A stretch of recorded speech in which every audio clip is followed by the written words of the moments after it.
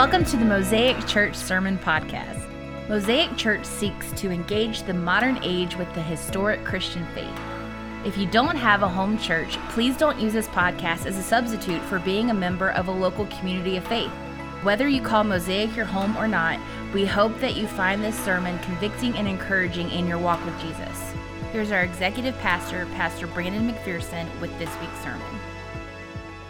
Well, good morning once again. Grab your Bibles if you would. Jonah chapter 4 is where we're going to be this morning.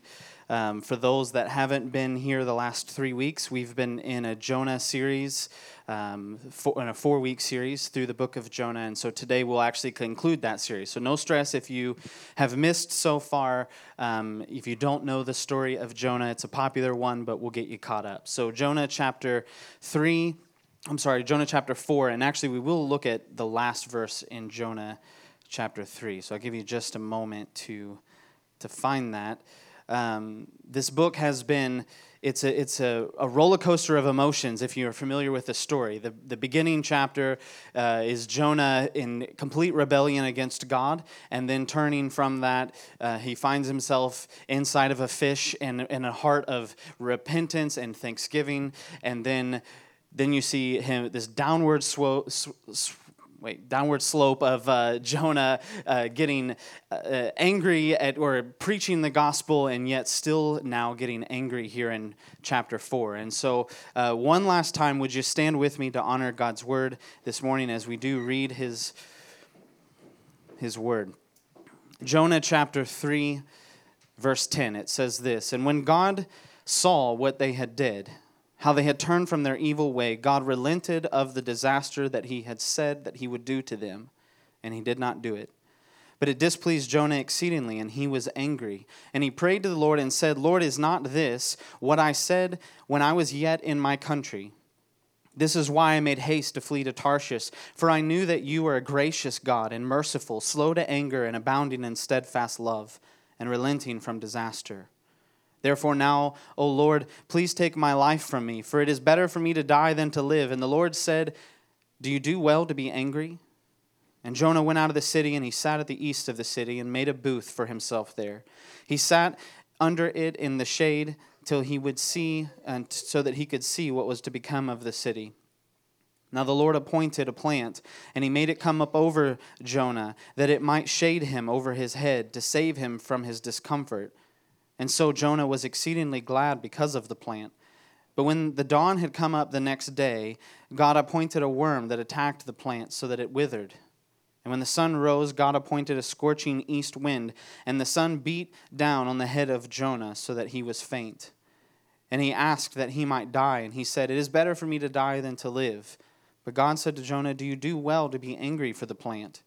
And he said, yes, I do well to be angry enough to die. And so the Lord said, you pity the plant for which you did not labor, nor did you make it grow, which came into the night, and it perished in a night. And should not I pity Nineveh, that great city in which there are more than 120,000 persons who do not know their right hand from their left, and also much cattle?" This is God's word. Let's pray. Father, we thank you once again for this morning, this day, as we have been able to celebrate the gifts that you have given us, that we can celebrate family and our children. But more importantly, Lord, we can celebrate you, Jesus. We've come here on this Lord's Day to worship you. And so we pray blessings over your word, that we wouldn't just hear these words, but we would do as they say. And so we thank you for this time. Bless your people this morning. In Jesus' name, amen. You may be seated.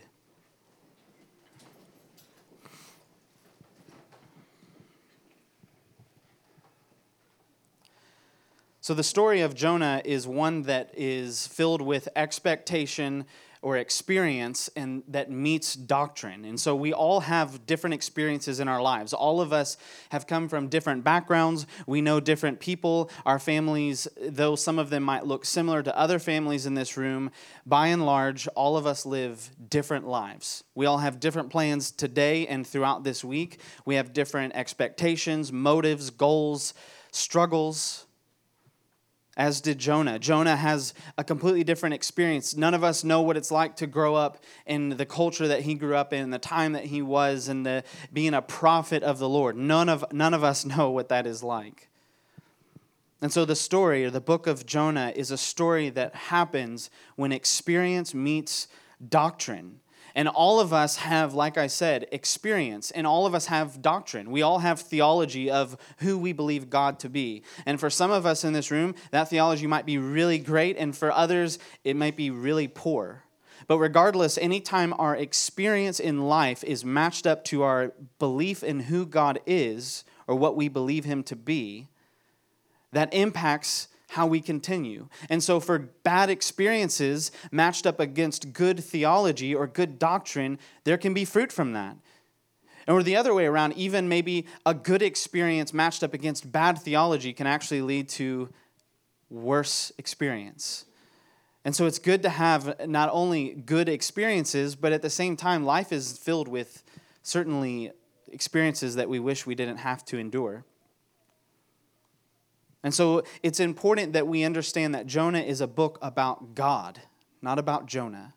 That it's a book about understanding who God is. And in these 4 short chapters, we get all kinds of theological nuggets, or these giant theological statements of God's sovereignty and man's responsibility, and God working through electoral calling. And we see these big hunks of theology that are difficult at times to understand, difficult to process, but when we understand that we begin to believe the God of the Bible, the God of how he says he is, it begins to shape our experience here on this earth despite good times and bad.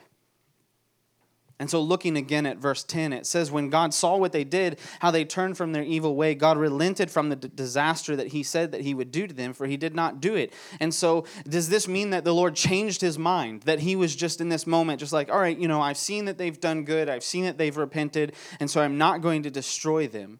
Has some sort of new information crossed God's mind? All of a sudden, he just became aware. It could, I guess, be interpreted that all of a sudden a light bulb just came on in God's head, and he's just like, all right, I'm not going to destroy these people. Was there something that made him rethink his plan of action? Because some people would answer in the affirmative. They would say that God did, in fact, process the situation based on an experience, and he decided to change who he was. But this ultimately betrays the Scripture. Because given the Scripture, we see that how we view God matters, and we have to look at the full counsel of God's Word. In fact, in Jeremiah, he would say that the Word came to him. He was a prophet, and it said, "O house of Israel, can I not do with you as the potter has done, declares the Lord? Behold, like the clay in the potter's hand, so are you in my hand." God says that if at any time I declare concerning a nation or a kingdom that I will pluck up or break down or destroy it, and if that nation concerning which I have spoken turns from evil, I will relent of the disaster that is intended to do to them. What God is saying is that it is his decision what happens to a nation. It is his decision what happens to a soul. And that might rub you the wrong way. Well, God, what are you doing? Where are you at? Where have you been, maybe even in our own lives or in our own nation? But God doesn't change his mind. In fact, it says specifically that the Lord is not a man that he should change his mind. And so the idea that Nineveh's response was out of God's plans is nonsense. Before God even called Jonah to go to Nineveh, God knew that Nineveh's state and what would eventually happen. And so something supernatural had to take place. Something that only God could do had to happen. I would imagine many of us in this room consider Christ Savior. And because we can say those things and believe those things, we have to admit that this is only but a working of the Holy Spirit. That the ability to recognize your sin and repent is only made possible by way of the Holy Spirit in Christ's sacrifice. And so these people, the people of Nineveh, by way of the Holy Spirit, were able to hear God's word, recognize their sin by the unction of the Holy Spirit, and repent because of the sacrifice of Christ. And so Jonah, who is preaching, imagine preaching a sermon. Maybe some of you have preached before. It's a bit nerve-wracking, especially on days like today. But it's a little nerve-wracking. But could you imagine 120,000 people that he gets to preach a sermon to? Every pastor has their pocket sermon. Their one sermon that you keep in the back of your pocket that you just know, like, oh, this kills. Like every place I go. Like if someone asks you to speak, it's like, all right, yep, for me, I know exactly, Abraham is going to be sacrificing Isaac. This is going to blow the roof off the place, right? And you've got that sermon. And so you just have to think that Jonah, without knowing the whole story, you would think Jonah was like, oh, I got the sermon. Oh, I got the sermon. 120,000 people, that's great. And the response was wonderful. In fact, no other place in Scripture do we see that kind of response. No other place in Scripture do we see that kind of revival that takes place. I mean, in Acts, you see this great awakening, this church revitalization or being created, and you see the Holy Spirit and moving in a way that we never see in the rest of Scripture. And it says that 3,000 people were saved in that day, and what a great day. But God is saying 120,000 people, double, triple the size of all of Mechanicsville, put sackcloths on them, covered themselves in ashes, and began to worship a God that they didn't know the week before. And so Jonah, it's recorded his response in verse 1, but it displeased Jonah exceedingly, and he was angry. Jonah's heart was so bitter toward these people. We begin to uncover why Jonah didn't want to go to Nineveh in the first place. And his heart was not for the people. He hated those people. And he didn't want them to be saved. So I would think that Jonah probably went into Nineveh instead of bringing his best or presenting the gospel the best way that he could. I would say it was probably just the most pitiful sermon of just, yeah, God's going to destroy this place. And if you don't repent, you're going to go with it. And then I could just see the people begin to weep and Jonah just being like, you got to be kidding me. Like that presentation and you guys are still repenting this way and weeping this way. I mean, you've got cloth over your cows. And yet at the same time, as I read this as a pastor myself, I feel a bit of relief because I know that when God's word is proclaimed, how and what way it comes from me doesn't actually matter all that much. I want to be as diligent to the reading of God's word and prepping for this time. But at the same time, I know that when God's word is proclaimed, there's fruit. And so these people are able to hear God's word and respond.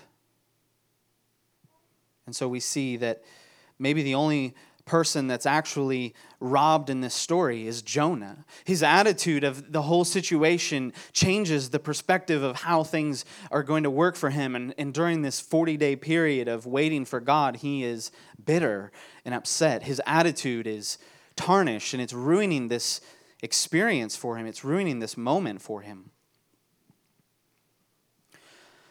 I've recently decided to go on one of the most difficult journeys of my entire life, and that is for the first time coaching 4- and 5-year-olds in T-ball. And I thought this was going to be awesome. And you might be like, oh, wow, does he not really like it? And I would say, not really. It's not really my thing. I don't really like it. But I'm just going to keep going because I signed up for it and because the kids are counting on it. But the thing is that, I played ball my entire life. And so before the first practice, I sent a message to the coaches. And I was like, all right, here is minute by minute how this entire practice is going to be broken down. We're going to show grip. We're going to show them how to hit their cutoff. We're going to show batting stances. We're going to do all of these things because I forgot what it was like to be a 4- and 5-year-old. And I get out there, and I'm like, does anyone know how to hold the ball this way? And the one kid's like, my glove is blue. And at that moment, I realized this is going to go different than I thought.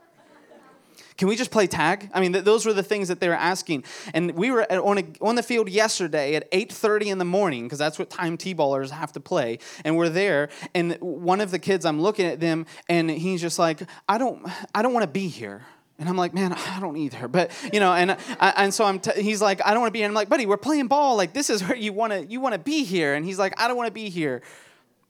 And it's frustrating because their attitude to the game, half of them are really focused and the other half don't even know what the day is. And so how we perceive things matter. And in the one moment toward the end of the game, a little bit of sprinkling started coming down. And the kids that didn't want to be there immediately was like, I'm out. Like, I don't want to be here. And the rain is just all the more reason for me not to be here. And so they began to make excuses as to why they didn't want to be there. And Jonah certainly could have had his list of excuses. Well, I don't want to go there because it's the most violent city on earth. I don't want to be there. I don't want to go there because it's too many people. I'll get stage fright. I don't want to preach that. I don't want to go about that. Or I don't want to go there because there's something that's coming up in my own life and I need to do some other things. And he could have looked for any excuse, and he certainly did. It's easy for us to look for excuses, isn't it? Can't you almost think of an excuse to get out of almost anything? Don't you love it when someone cancels plans on you and you don't have to come up with a reason to cancel plans? Isn't that just when they're just like, hey, I'm not going to make it tonight, and you're just like, shucks. And I really wanted to spend some time with you. But some of us look for excuses as to ways that we don't have to engage with God's word. We don't have to engage with God through prayer. In fact, some of us think of excuses. We don't have to engage with God's people. I don't need to be a part of the body of Christ. I don't need to be a part of this fellowship. It's funny when I'm talking about T-ball, isn't it? And so God's word is filled with men and women who make excuses, but God is there to show them that He has plans that are different. Look at verse 2. And then he prayed to the Lord and said, O Lord, is not this what I said when I was yet in my country? This is why I made haste to flee to Tarshish, for I knew that you are a gracious God, and you are merciful, slow to anger, and abounding in steadfast love, and relenting from disaster. Jonah is angry. What we say in our anger says a lot about us. And even the things that we get angry about says a lot about us. It's okay to be angry as long as it's a just anger. But this is a wild prayer that Jonah prays here, and it gives us a bit of a glimpse in our own lives. In chapter 2, you see this prayer of thanksgiving, and then in chapter 4, you see Jonah just going off the rails with this prayer. I mean, look, he says, therefore now, O Lord, please take my life from me, for it is better for me to die than to live. And the Lord says this great question. He unpacks wisdom here by saying, do you do well to be angry? Do you do well to be angry? What is this helping? And Jonah knew who God was. I mean, he's saying, God, I knew you would be merciful. I knew you'd be gracious. Jonah is mad at God for being God. And so this is sinful anger. James 1:2 says that for the anger of man does not produce the righteousness of God. What do you get angry about? Thomas Watson once said that sin gratifies Satan. He says that when lust or anger burn in the soul, Satan warms himself at that fire. Jonah is angry. And God says, is this advantageous for you to be angry? Is this helping you right now? That's not a question to ask your wife during her anger, right? Is this good for you right now to be angry? But God can certainly ask this question. And Jonah responds, and it says that he went out of the city and he sat at the east of the city and made a booth for himself. And he sat under it in the shade till he should see what would become of the city. And so Jonah is outside of the city pouting at his anger, and he's hoping that God will not relent, but actually will destroy the city. He's just hoping that something will happen, right? These people just got saved. Maybe we'll give them a couple of days, and they'll kind of get back, and God will just strike this thing down just like he did Sodom and Gomorrah. Like Jonah's sitting back, just hoping that God will not relent. And so he's sitting under this tree. He's hot. He's miserable. Most physically, yes. Emotionally, spiritually, yes. And then verse 6 says this, now the Lord appointed a plant. This is the second time this verb is used in this story. The first time was that God appointed a fish. And so we see now, pay attention, God has authority over his creation. He has authority over the fish. He has authority over the plant. That if God just says, this is going to grow, he doesn't have to point to anything, and this will become that, and it will grow. That is God. So he appointed a plant and he made it come up over Jonah that it might shade over his head to save him from his discomfort. So Jonah was exceedingly glad at this point. So now we have, again, this bipolar kind of experience of Jonah being exceedingly angry that God has saved these people. Then all of a sudden a little plant grows over Jonah and now he is exceedingly glad. He has found more comfort in the natural things than he has in the supernatural things. And so I ask you today, what are your dreams?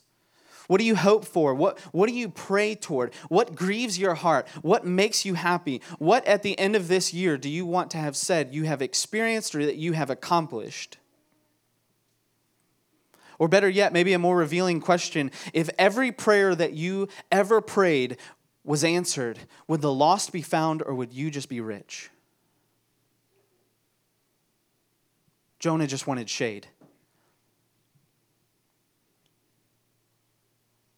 Verse 7, but when dawn came up the next day, God appointed a worm that attacked the plant, so it withered. Again, for the third time, God looks at a little worm and is like, do your job, buddy. This is what you were placed on this earth to do. And that little worm, this little worm that gets recorded in Scripture, who knows whatever happened to that guy, right? I mean, he just climbs up that thing and he's like, lunchtime, right? And he just gets to eat that thing and it withers away.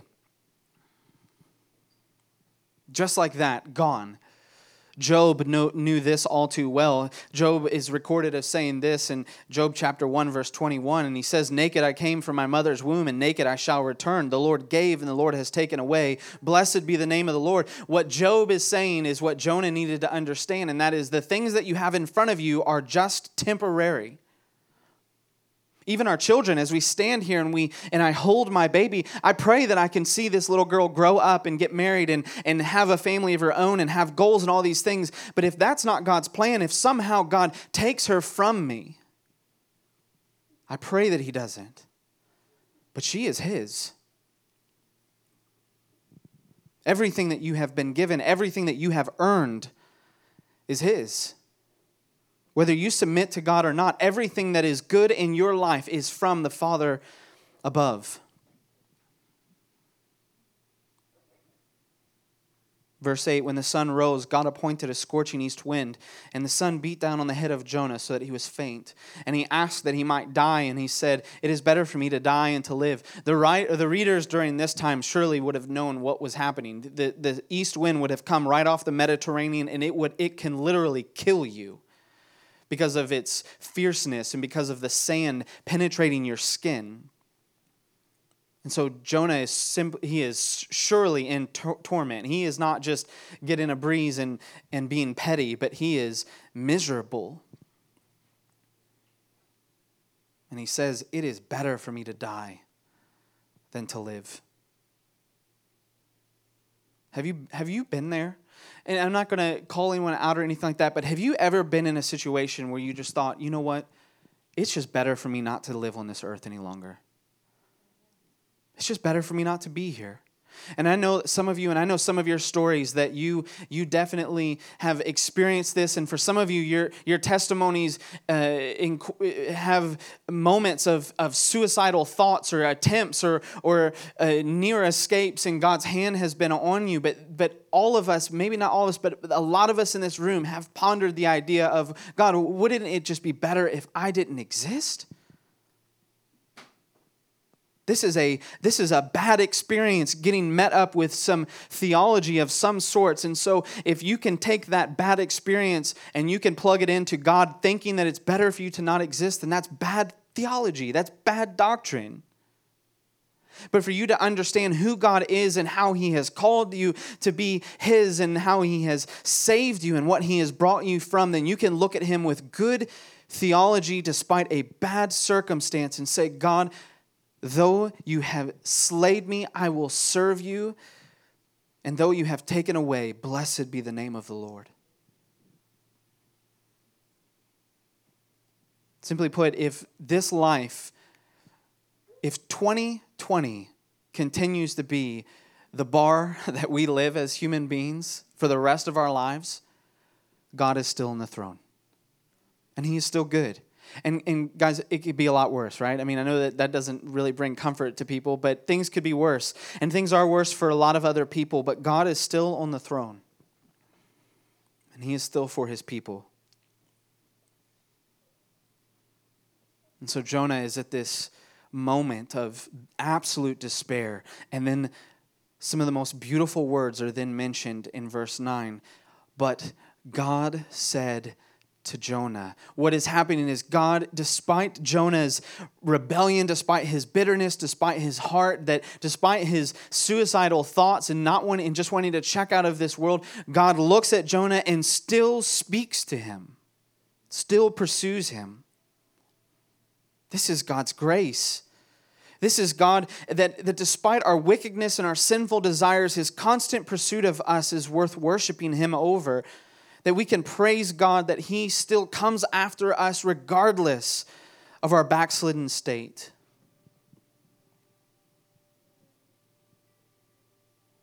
Well, that's not me. God hasn't spoken to me. No, listen. God is speaking to you right now. This is God's word right now. And so if you're in that state and you're just like, man, forget this. This life has just been awful. I don't want to be here. I just want to check out. Let me just encourage you by saying God loves you, and it's objective evidence because you are hearing His word this morning. Oh, you thought you were coming here to see some kids get dedicated? No, you are coming here to hear the proclamation of Christ crucified and raised. But God said to Jonah, does it do well to be angry for the plant? And he says, yes. Jonah is still bitter. Yes, I do well to be angry enough to die. And the Lord said, you pity the plant for which you did not labor, nor did you make it grow, which came into being in the night and perished in the night. And should not I pity Nineveh, that great city, in which there are more than 120,000 people who do not know their right hand from their left? And so we wait until Jonah chapter 4, to see the real reason why Jonah, this prophet, did not heed God's call in chapter 1. And that is that he hated these people. That Jonah's sin was grounded in a correct view of who God is, although it was grossly misapplied.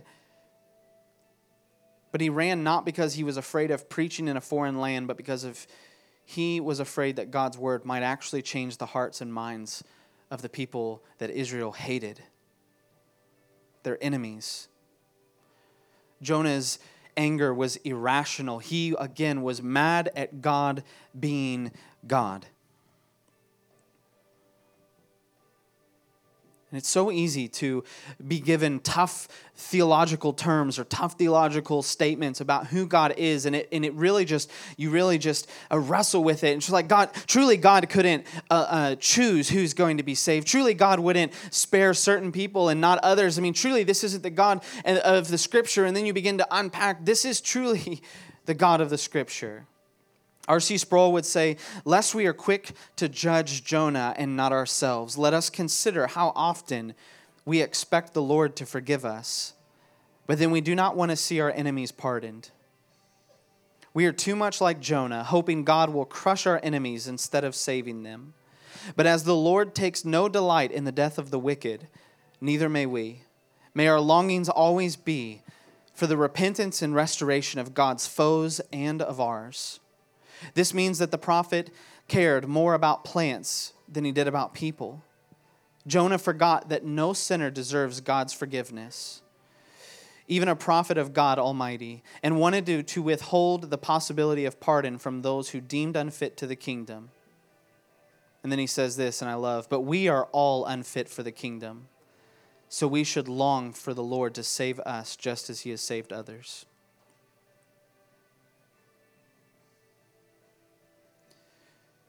Jonah gets it right by saying he is gracious. He is merciful, that he is slow to anger, that he is abounding in steadfast love, and he relents from disaster.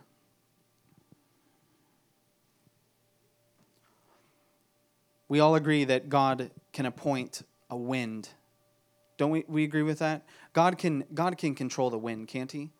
God can, it's invisible. We can't even see it. And God can control a worm, can't he? We see this in Scripture. We have no problem with that. God can even appoint and control a plant. It's getting bigger. And then we even see in chapter 2 that God can even appoint a great fish to come. But when we start talking about man's heart, we start feeling weird. Oh, God couldn't appoint man. God couldn't tell us what to do. Surely God is not the potter, choosing to do with the clay as he chooses. We are all comfortable with God having complete control over a fish, wind, plant, a worm. But if God has complete control over man's heart, then we separate ourselves from other Christians who refuse to believe in that kind of sovereignty. It is our wickedness that makes us believe that if we go to Tarshish, it handcuffs God to the throne. Let me just tell you this. Everything that God wants to accomplish through you in your life, God is going to accomplish regardless of you. Actually, in spite of you. Jonah is angry at God being God. So as I get ready to close, I want to ask a few questions this morning as to what motivates you? What motivates your anger? What gets you angry? Is it something that is just, or is it someone cutting you off in traffic? This chapter, there's so many different ways that you can look at this, but I think one way in particular is that God loves you and you should love his people. And so I think we should ask ourselves, why do we care more about things than we do people that need to be rescued by the God that we claim to be rescued from? What do you love more than the people that God wants to rescue? And so whatever happened to Jonah? There's not a chapter 5. I wish there were. I'd love to see what was next in Jonah's life, because it ends abruptly. It just ends that, we've saved these people and there were cows there too. We don't know. And I think it's a great way to end, because it kind of ends with us being able to ask a question to ourselves of, do we trust this kind of God? Do you trust this kind of God that has this kind of sovereignty, this kind of authority, this kind of power? I don't know how you would answer that question, but I can say I get nervous at the thought of worshiping a God that doesn't have that kind of power.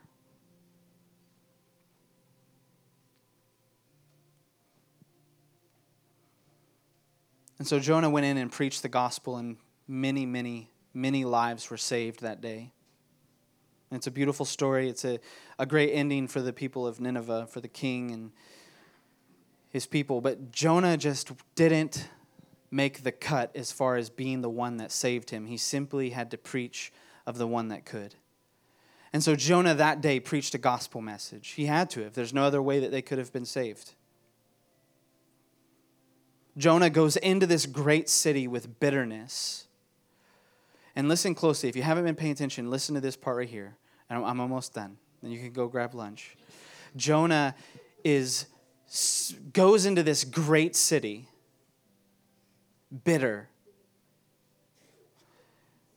And Jesus goes into a great city humble.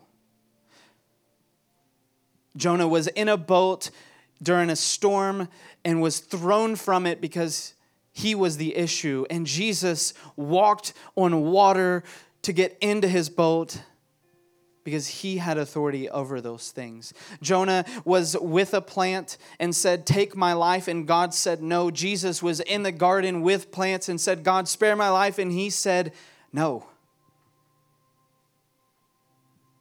Jonah went out of the city so that he might die because of his selfishness.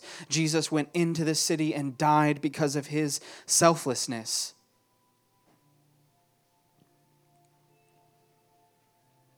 Has your personal experience tarnished the way that you view God? That's a real question. Have maybe some of you lost someone so close to you in your life that you truly cannot trust God? If that's the kind of God, then I can't trust him. Then I urge you, look to the God of the Scripture and see that he is good despite wickedness around us. Have you turned from his church because of those inside of it? Have you turned from your neighbor? Have you even turned from yourself?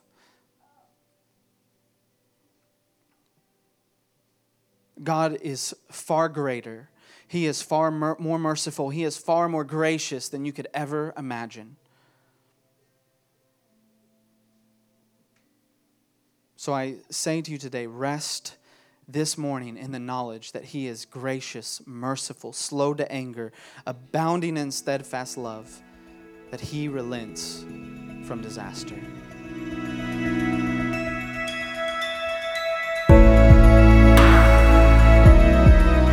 Thanks for listening to the Mosaic Church Sermon Podcast.